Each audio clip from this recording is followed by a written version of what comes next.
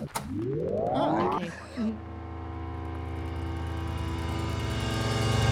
You're listening to Hold That Thought from Arts and Sciences at Washington University in St. Louis. Thanks for listening to Hold That Thought. For today's episode, we'll be hearing about God and oil from Darren Dochuk. My name's Darren Dochuk. I'm associate professor here in the John C. Danforth Center on Religion and Politics. Also have an appointment in the Department of History. Dochuk is the author of From Bible Belt to Sun Belt: Plain Folk Religion, Grassroots Politics, and the Rise of Evangelical Conservatism. He's currently working on a book that also explores history and religion in the western parts of North America, this time with a focus on oil, something with which he has a somewhat personal connection. I grew up in Alberta, Canada, so I kind of know intuitively just how oil, of course, is important to those regions of North America, and then also how kind of a populist strain of Protestantism is also very much at home on that soil. The relationship between religion, politics, and the oil industry has existed pretty much as long as there's been an oil industry. But this may have been especially true in the middle of the 20th century. That's where we're going to be spending most of our time today.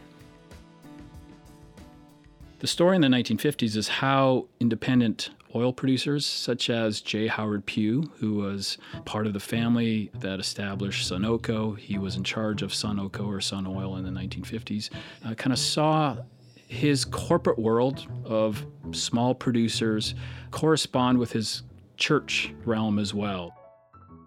In addition to being an oil man, J. Howard Pugh was a devout evangelical Presbyterian. More on that later.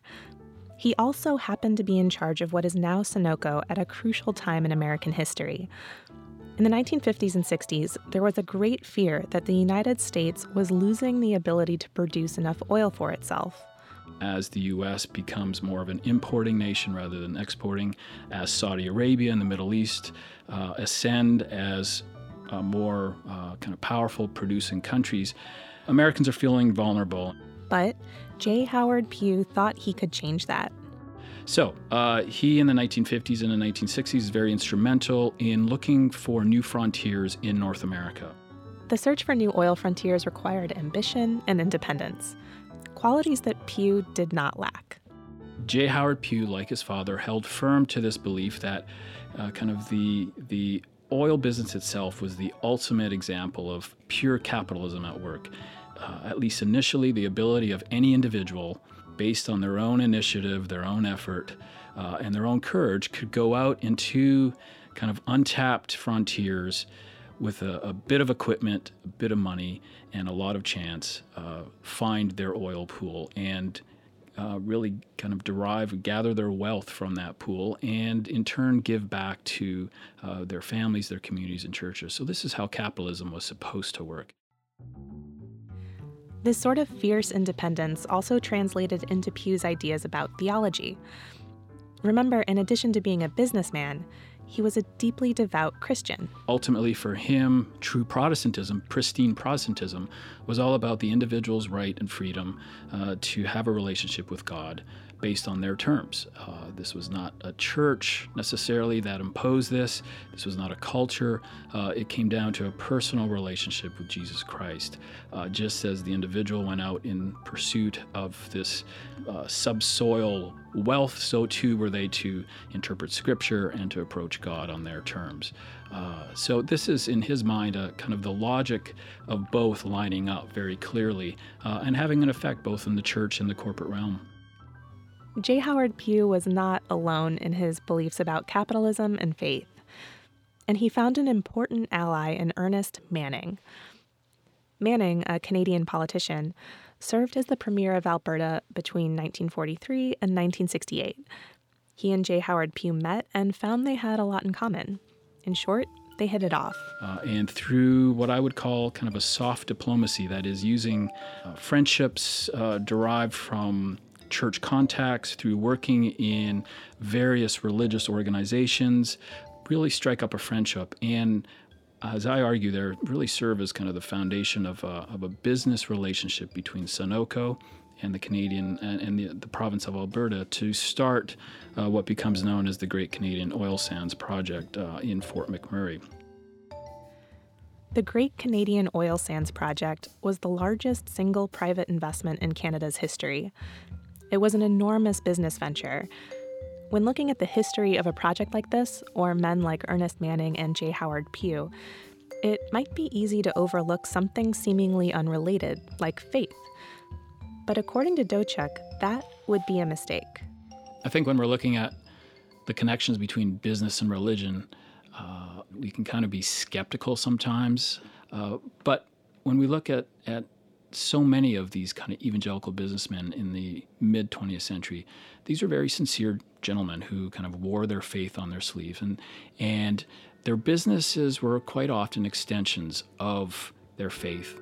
They were also extensions of the communities in which they operated and they had fellowship with. And these communities were in the church. These communities were also in these parachurch ministries. These parachurch ministries provided another means of contact between religion and business. In fact, it was through one of these organizations that Manning and Pugh's friendship developed. The Christian Businessmen's Association, for instance, one of these, where corporate leaders would come together and hold each other accountable to certain doctrines, to certain theologies, and to fellowship. Quite naturally, it's through those kind of unofficial channels of corporate exchange, of religious exchange, where friendships were developed. And this is a case where Ernest Manning and J. Howard Pugh, through an exchange that talked about Bible, that talked about reading Scripture, that talked about Calvin and proper interpretation of providence, those kind of the correspondence and the communication in that realm really set the stage for business dealings, which they saw as secondary, but of course, as we look back on, were absolutely critical. There's a whole other part of this story that we haven't directly addressed yet. Remember, Dochuk works for the John C. Danforth Center on Religion and Politics. The third kind of dimension to this is politics. I hope to show kind of the connection, the impact that faith and business can have on the political realm. We don't have to look far to make this connection. For J. Howard Pugh, involvement in government meant much more than befriending politicians like Ernest Manning. J. Howard Pugh was part of, again, a larger kind of community of independent producers, mostly based in the Southwest. And in the 1950s, even as he was looking for new oil resources in North America, including in Alberta, working with Ernest Manning to open up the Great Canadian Oil Sands, he, along with other very prominent wildcatters, independent producers in the Southwest, were also making political waves, wanting the federal government to impose fewer restrictions on them, wanting the federal government to stay out of their terrain. In particular, these independent producers wanted the government to stay out of the tidelands. These were areas off the coast of Texas and Louisiana that were found to have offshore oil. The federal government thought it should have ownership of the land and its resources. People like J. Howard Pugh thought otherwise. These Texas independents were adamant that states should have those rights and that they, as small producers, should have special access to those domestic reserves. This was not a local conflict confined to a few business people. It became a national issue. There were 3 Supreme Court decisions against the states, 3 acts of Congress in favor of the states, 2 presidential vetoes against the states, and it affected the presidential election. That issue really became crucial to the election of Dwight Eisenhower in 1952. It's an issue that I don't think historians have explored in depth, but this matter of energy, of environment, this matter separating small oil producers from large major oil companies, and then the way in which evangelical religion helped fuel that momentum for states' rights, the momentum for this emerging Republican right. All of this had a really profound impact on the political direction of the nation itself.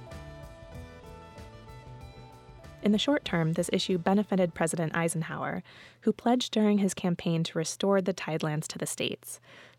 Over the long term, Dochuk believes that the reach of both the oil industry and evangelical religion can still be felt in politics today. Historians have done a lot, social scientists have done a lot to kind of flesh out the networks that allowed the Republican right, most obviously, to flourish. With the rise of Reagan into the years of George W. Bush. And what social scientists, sociologists, political scientists, and historians are finding, of course, is just the work that kind of the soft diplomacy does in the boardroom, in kind of interpersonal relationships, the way that those connections can provide, again, the grounds for networking that will have political effect. As was the case with J. Howard Pugh and Ernest Manning, religion can be a major part of this soft diplomacy. I think even as we look at current debates, whether it's in Washington or on the ground in the Dakotas, in the heartland, matters of faith, institutions of faith, individuals of faith are very much wrapped up in the politics of that. Dochuk stresses that throughout the 20th century, political and religious debates relating to oil have extended far beyond the boardroom. Especially recently, in the face of climate change, for many people, oil raises questions about ethics, morality, and ultimate meaning. While kind of the J. Howard Pughs of the evangelical world continue to hold sway by virtue of their purses, by virtue of their influence, there is, again, within evangelicalism, especially among young people, a greater awareness of environmental concern. For example, the religious organization Sojourners recently supported the People's Climate March in New York City. Yet while for some the idea of protecting the environment promotes political change, many others are still motivated by the ideals of J. Howard Pugh: faith and pristine capitalism. It's never, been a reality.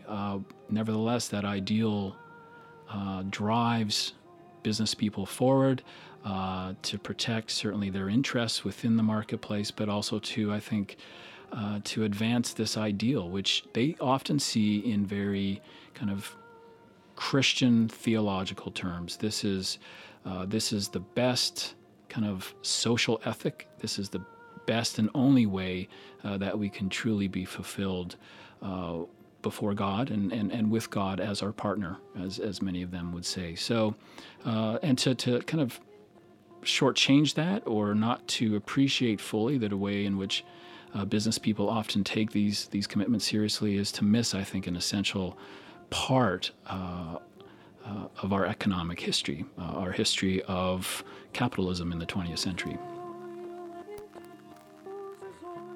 Many thanks to Darren Dochuk for contributing to Hold That Thought. You can find many more ideas to explore on our website. We're at holdthatthought.wustl.edu.